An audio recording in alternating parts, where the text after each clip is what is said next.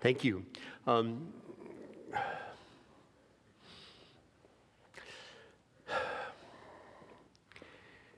topic is biblical counseling.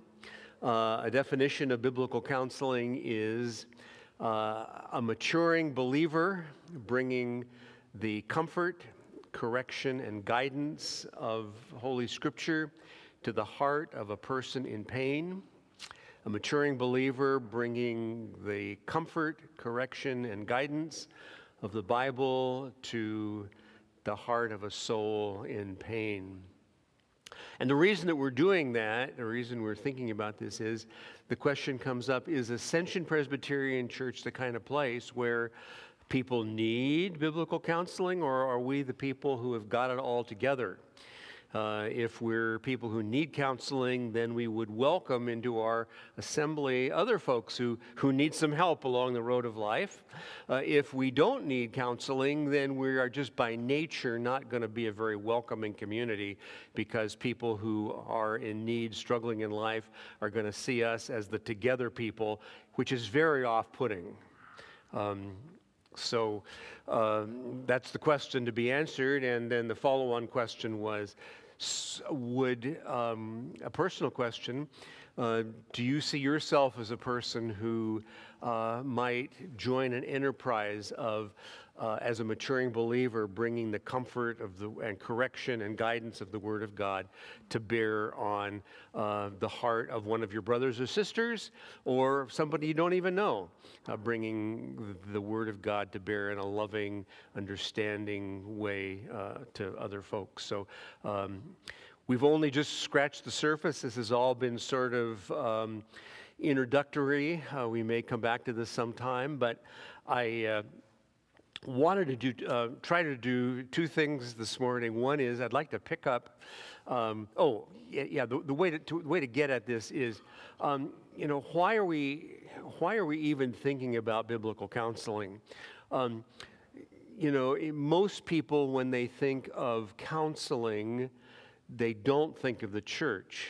They think of their insurance plan and counselors who might be in their team, their network, and somebody that then they would go to for some guidance of some kind into how to live their life. I've had people, Christian young men, sometimes come to me, and they've been referred by a pastor or something like that, and they come in and they sit down and they say, I don't want biblical counseling. And I say, okay, which is interesting because on my disclosure form, it plainly says that I work from a Christian point of view and find the Bible useful in speaking to almost every area of life. But there's often a kind of a resistance to letting the Bible speak into our lives, or assuming that somebody knows enough about the Bible to be able to speak to their life. I've got a little handout to kind of work through this. If I printed 30 of them, it looks like there'll be enough. And we're going to try to get through both sides of this. We're going to start with the pretty pictures on the front. Those look like picture frames. They're actually intended to be window frames. You'll see what I mean in a minute. So pretend they're window frames even though they look like picture frames. And the idea behind a window frame, a window is something you see through, and the window that you look through determines what you see. You get a hotel room, and you pay extra if it says ocean view, right? As you're facing there, but if you didn't want to pay the extra, then you get a view of the hotel parking lot. So the window you look through is extremely important. And if you start with the little picture here with my pain up in the corner, God's wired us so that we're very aware of ourselves. If you weren't aware of yourself, you wouldn't be able to tell the difference between yourself and the tree that you're leaning up against. So in God's kindness, He's made us to know where we stop and made aware of our feelings and our thoughts. We can think about ourselves. We can think about our thoughts. And when we're in pain, isn't it true that the first thing we think about is our pain? You know, if you've hurt yourself in some way, you can be, looking at Niagara Falls, but you're thinking about the fact that you just smashed up your kneecap going up the stairs to get to this incredible view. And it's a good thing that we attend to our pain because if we didn't, we would walk in front of a bus.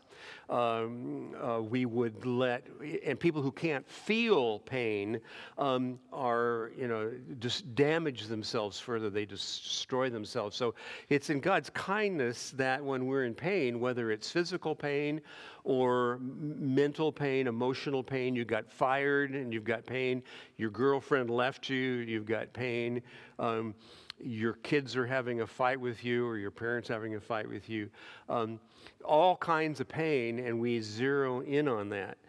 So that's the first window that comes up for us. But the question is then, so what do we do with our pain? And, if you've got a pain in your body, you take it to your family doctor. You go to see the pain doctor. What about mental pain, emotional pain, relational pain? Those are the kind of pain that we often take to a counselor. But the counselor or the doctor, if you're struggling with depression and you go to see your family physician, the family physician is zeroing in on when was the last time you really had a doctor who cared about the whole you? No doctors have got time to care about the whole you. They care about this presenting symptom. So the doctor's focusing in on depression that you're struggling with, and the quickest thing is to offer medication.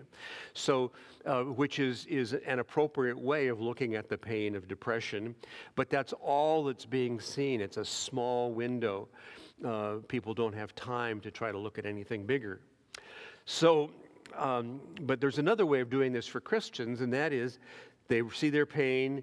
They may be talking to a counselor who's not a religious counselor, but they know that the Bible ought to be something that's helpful, so they turn to the Bible for comfort, and they open a window into the Bible and let some encouraging words come in.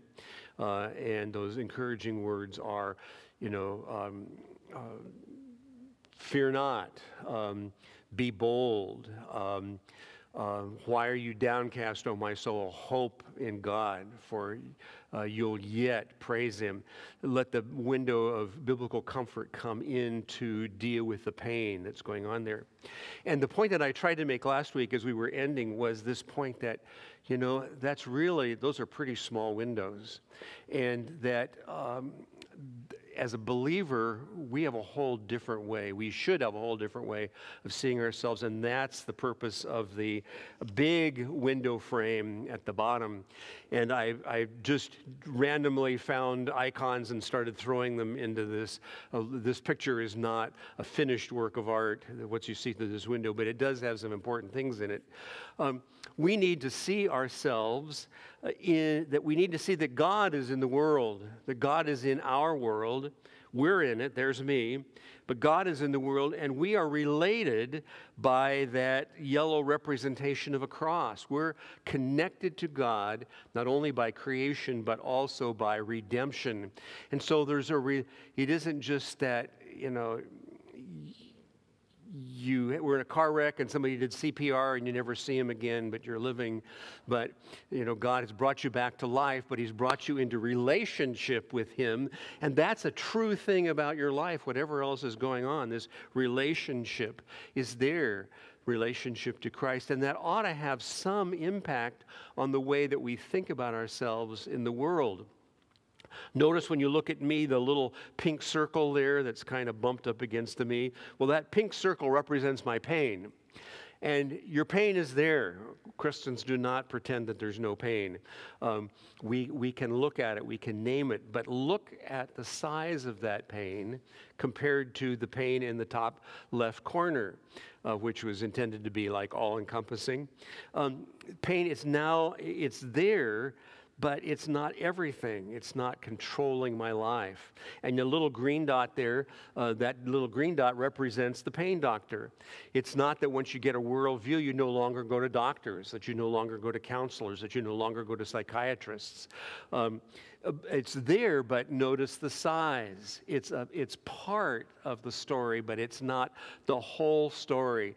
And this is where we so often go wrong. We get so obsessed with our pain that we zero down, tunnel in. You know, when I struggle with depression, the worst time for me is the 10 minutes before my alarm goes off.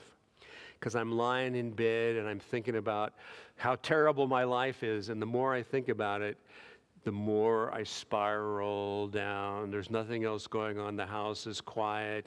And all I can think about is misery, misery. All is misery. But if I need a bigger frame of reference. When I get up then, I can stand in that place on my floor that reminds me that God is in my world and I'm united to Him by the work of Christ. So that's in my world. I'm getting a bigger picture. And I take into account that part of the way I live in that world, well, and then there's the world. There's a whole big world outside. It's not just me. I've got pain, but you know, I'm not the only person in this room who's struggling with pain this morning. Many, if not all of you, could name some kind of pain. It's important to keep that kind of perspective. Otherwise, we just become so self-centered that we're not fit to live with. So we get that perspective. You're not the only one. Yeah.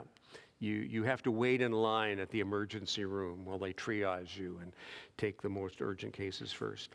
But then there's the Bible. The Bible is not merely words of comfort, but it gives us a worldview, and it does speak to our relationship to God and our relationship to our pain and our relationship to one another. So that has to be taken into account.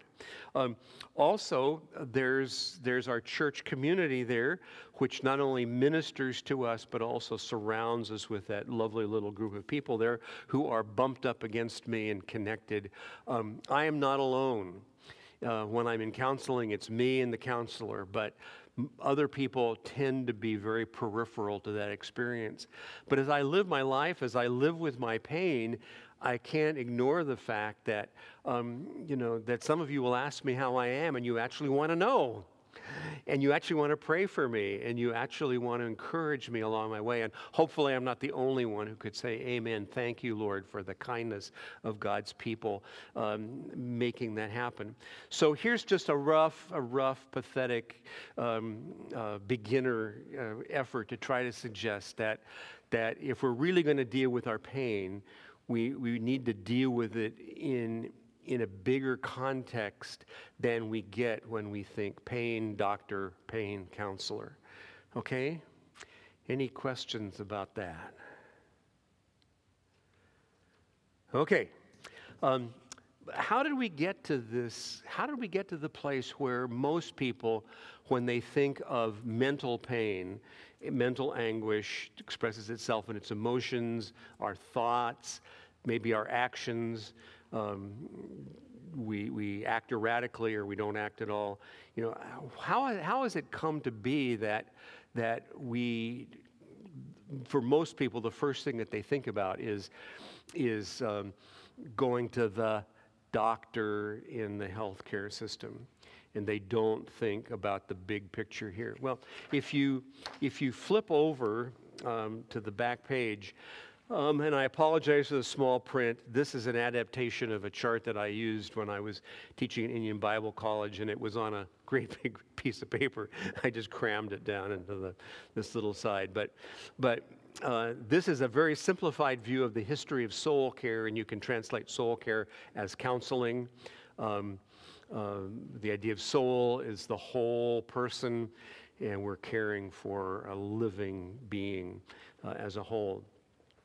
And just to make a few highlights on here, I'd say, again, we're looking at the beginning of the left-hand corner, God, the creator, the redeemer, sustainer. He's who the story is about. We're in His story.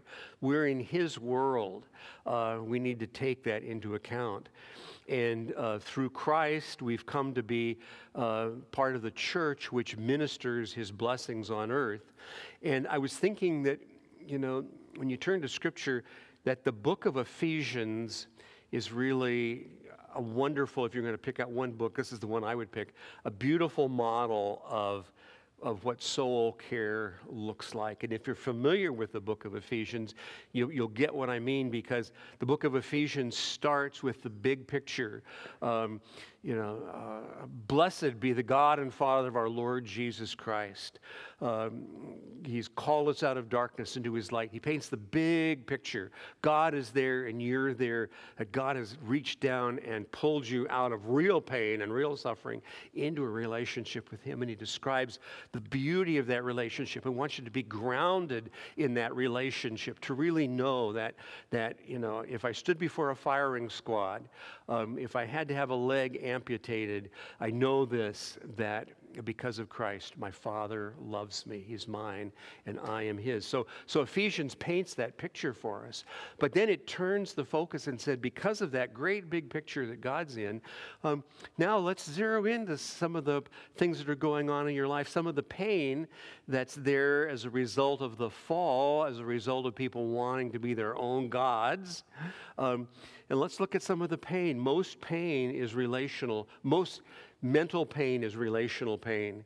It comes out of dysfunctions in a relationship between God and especially between one another. And so the second half of the book focuses especially on God's law for relationships are not intended to be a crushing burden. They're not intended to make you, this is so hard. They're life-giving. They picture the way that God made you and wired you to live not by me first and lying to everybody else, but speaking the truth about yourself and other people, to speak it in love. This is the way of life. This is the way of vitality. So the book of Ephesians is a great picture way to see this. Sort of a whole person counseling. I won't go over the whole history of the church, but if you jump forward to the Reformation in 1517, suddenly the Word of God is becoming very close to the people of God. They're beginning to be able to read the Word in their own language. They're beginning to see that it speaks of God and it speaks of your relationship, but it also speaks of how you live in the world. In our tradition, people are talking a lot about that. And when you come to the period of the Puritans, you see that Puritan pastors in the 1600s are anxious not only to talk about God, but to talk about how we live in his presence before him. And I jotted down there as an example Richard Baxter, who was sort of a well-known Puritan period figure, who wrote lots of books on how to live in the Christian life, how to live well, how to deal with your problems. One is called this Christian Directory, and he tackles almost, it's like 900 pages long, and he talks about, problems like alcoholism and stealing from your employer, and just talks about all sorts of stuff, teaching you how to live. If you're interested in thinking more about the Puritans and counseling, about 10 years ago, Tim Keller wrote an article entitled Puritan Resources for Biblical Counseling.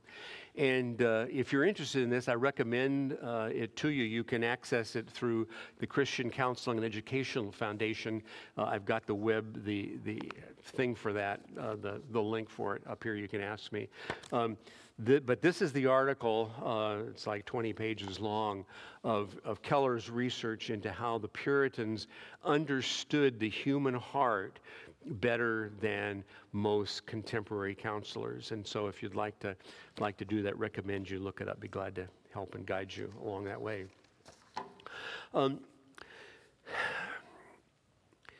So there's this great, grid of Christian knowledge is being spread throughout Europe, England, America.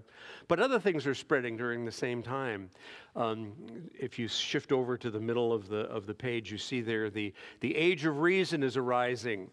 And the age of reason has this one idea that, we can figure it out ourselves. God exists, but, God's not intimately involved with life the way that we live it. Maybe he's the creator God and then left. He built the watch, but it runs on its own. So the thought began, we can figure out our own problems. Therefore, we really don't need the input of the church. We really don't need the presence of God. He may be there, but we really don't need that. People can figure this out. So the people are becoming more independent, more thinking, I can figure it out. But, it's only a short step from saying, basically, God is there, but he's sort of irrelevant, to saying, in effect, God is dead. He doesn't exist. But if God doesn't exist, there's all sorts of problems. How do you explain what you see? Well, that led to the rise of basically evolutionary thought, which gives an answer to the question, so how do you explain me if there's no creator, if there's no creator God? And so you get this idea, now we can explain everything that we see based on evolutionary determinism. And that gets down to, what does that mean for your problems?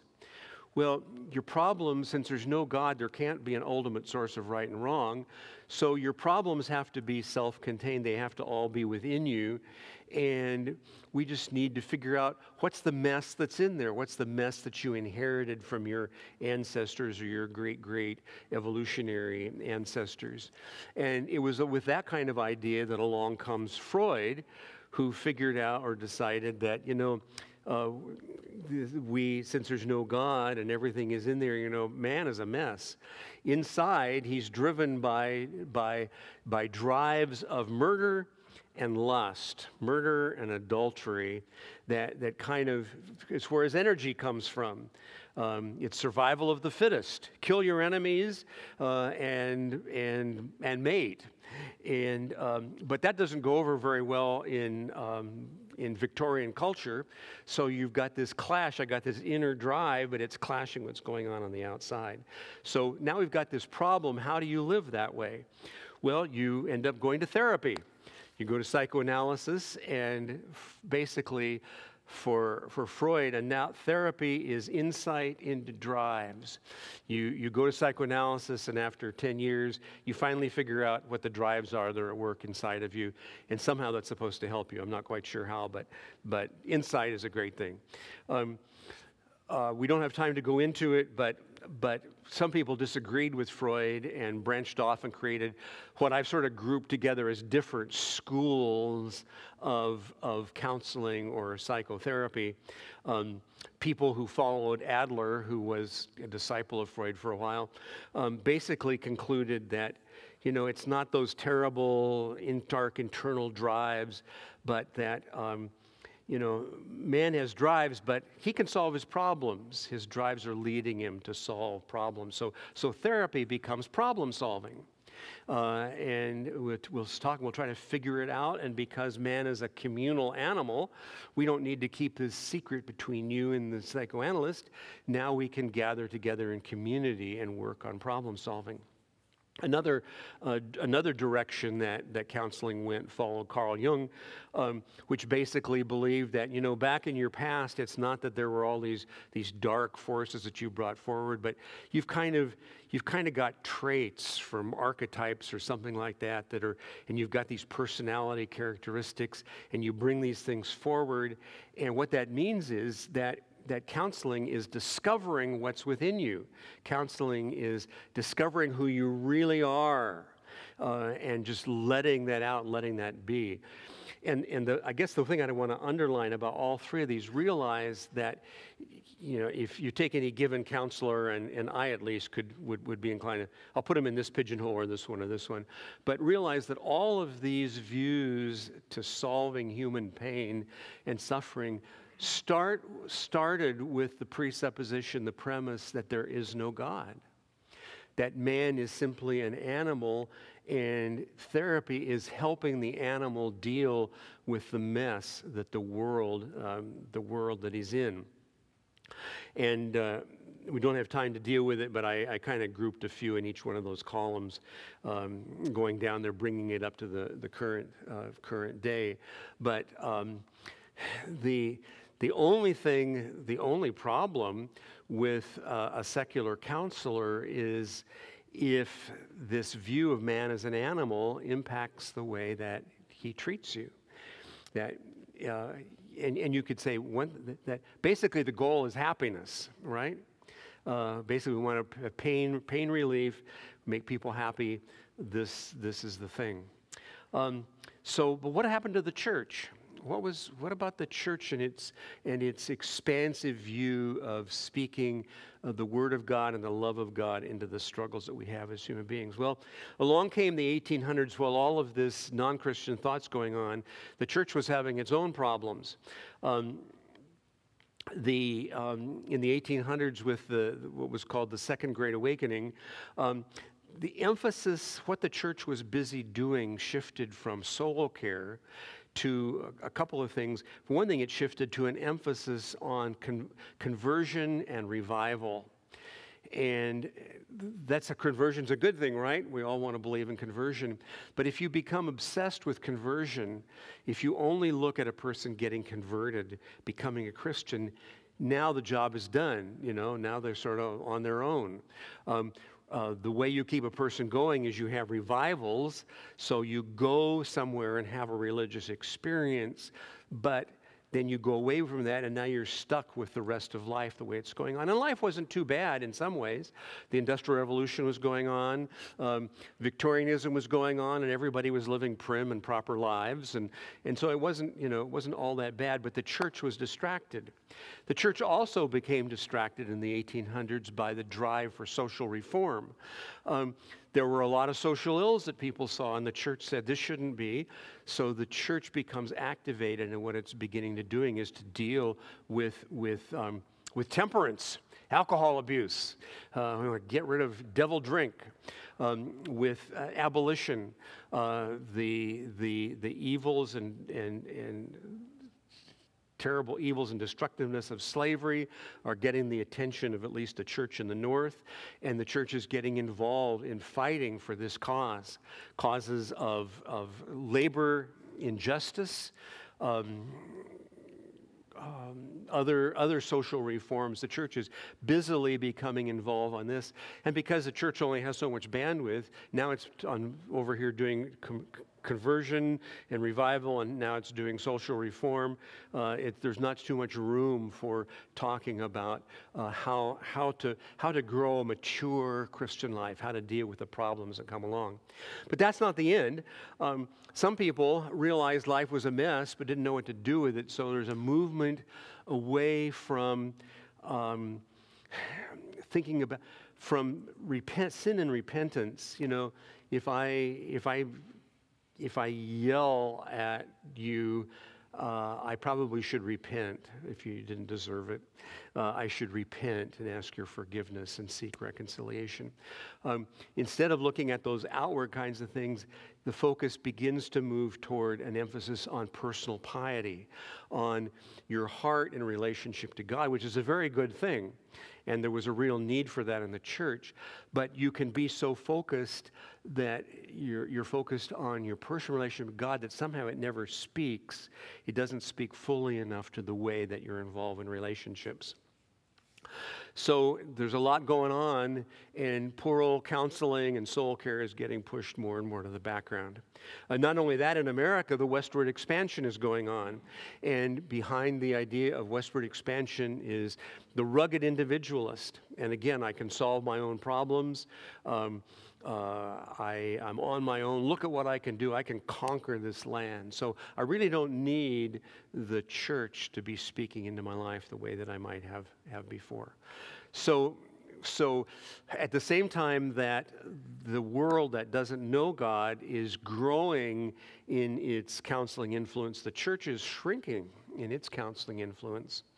And this is going on until about the 1950s. In the 1950s, World War II is over. Recovery is beginning to go on, and it's Leave It to Beaver. It's Ozzie and Harriet. Life has little problems, but life is basically pretty good. The only problem is that even though we're beginning to discover economic prosperity, somehow the country has lost some of its spiritual moorings and its connection with God, and people discover that prosperity doesn't make us happy. We may have more than we ever had before, but depression is on the rise. Relational dysfunction is on the rise. People, if they're willing to drill down a little bit, are realizing that they're in a mess, but they've got nowhere to turn. There were a group of people, psychologists, who said, we shouldn't keep all this great psychological truth that we've gathered together to ourselves. We should share it. So there's a movement of taking psychological principles and sharing them, putting them in a Christian kind of dress and sharing them with folks. And this is good stuff. It's a practical wisdom, very helpful. People, how to live, how to deal with, how to raise children. What does Christianity have to say about that? The only problem is that it begins to sort of have a life that's separated from, it's a different worldview than the worldview that you got back with the Puritans and back when you're looking at the big frame picture there. And so there's a lot of help, but it isn't necessarily biblical help. And a lot of people were beginning to realize, well, this is a problem. Until around 1970, somebody named Jay Adams came along who said, this is really terrible. We've forgotten the Bible, and we've forgotten that the church should be speaking to people's life needs and life struggles. Basically, he was saying that Scripture speaks to all of the issues of human life, which, notice, is different than saying Scripture alone can solve all your problems. But it is saying that Scripture gives us a worldview that addresses all of your problems.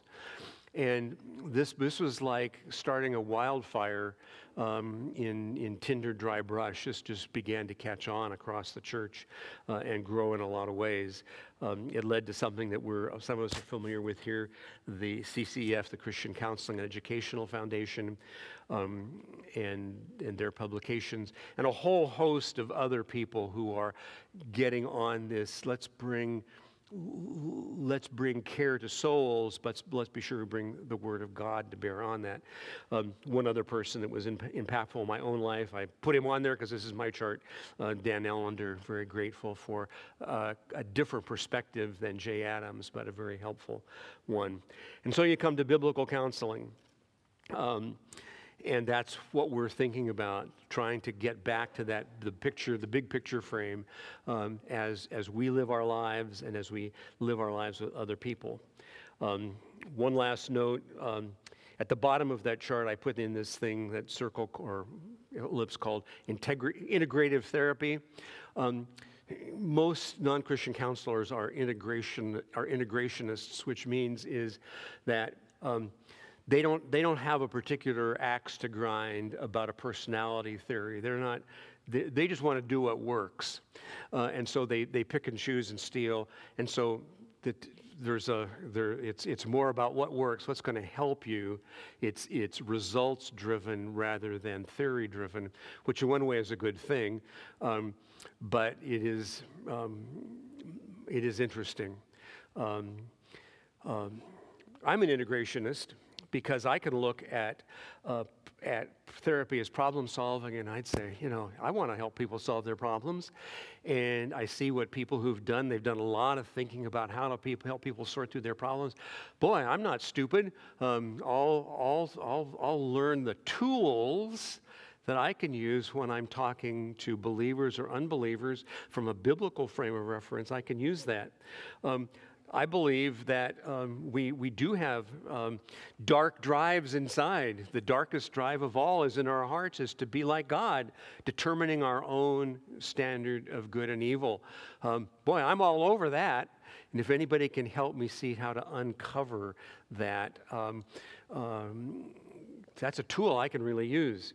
And, God has made us in His image. We're beautiful creatures, and there's a lot to discover. As you become a Christian, you have got more resources, So I'm all over discovery. I'm really interested in tools that will help people not be put off by the gospel message, but to see that looking into Scripture is something that's rich and full and helpful and blessed. But I take them. I take those how-to, those skill kind of insets, and I make them work in my big picture frame view of what it means to be a human being and what the goal is. So I'm a biblical integrationist. It's great fun. And if we had more time, we would talk about what that all looks like. That is just sort of an introduction.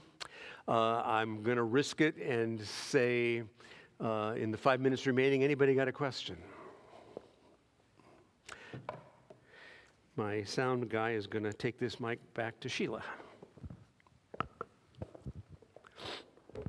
I have a psych degree, so I kind of got a little bias. I like your chart, though. It's great. A lot of people are fooled by some of these therapies on the right.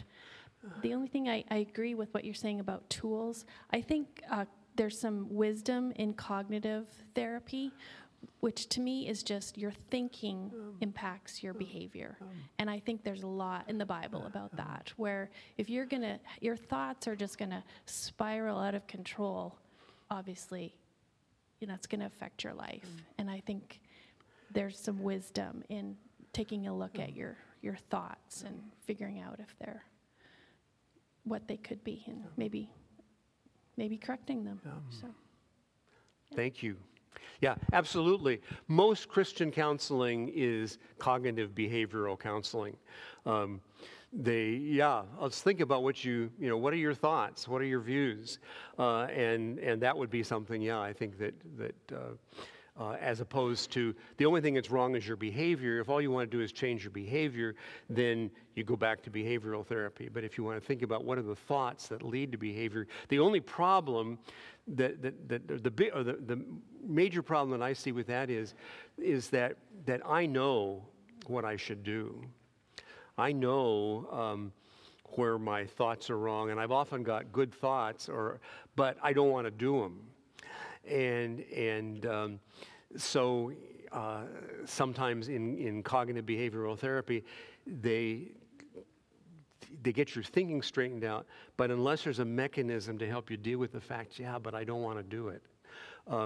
So the Puritans saw that we've got our thinking, we've got our feeling, and we've got our acting, and no one of those are three ways of thinking and talking what we do. No one of those, though, is ultimate, because they're all influenced by our heart. They're all influenced by our drives. And this is, so somehow we need to get at the fact that, I know I should go and I should apologize, but I don't want to. Somehow you have to address that. So, but I do need help in getting my, realizing that my thought was, whatever. So thanks. Jeff. Yes, I tend to agree with Sheila. Ultimately, it comes down to spiritual matters, stinking thinking.